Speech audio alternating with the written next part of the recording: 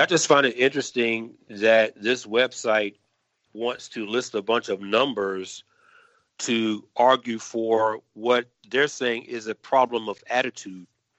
I mean, how do you remedy an attitude by skewing numbers in one direction or another? You know, when you talk about statistics like this, which are very subjective and selective, you know, I have a background in statistics and data.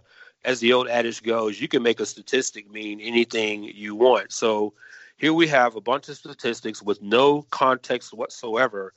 But as we look at these numbers, I'm always interested in what people don't lay out in terms of statistics. So you take education, for instance.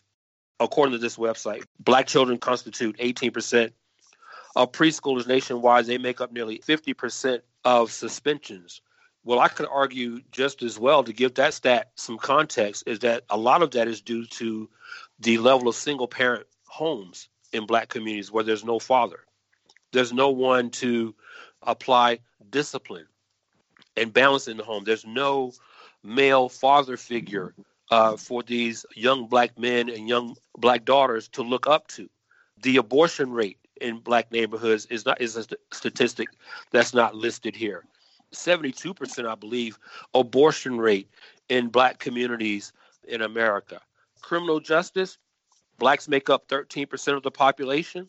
They represent about 40% of the prison population. Well, what's not talked about in that 13% number is what percentage of Black people in America are victims of crimes by that same 13% population.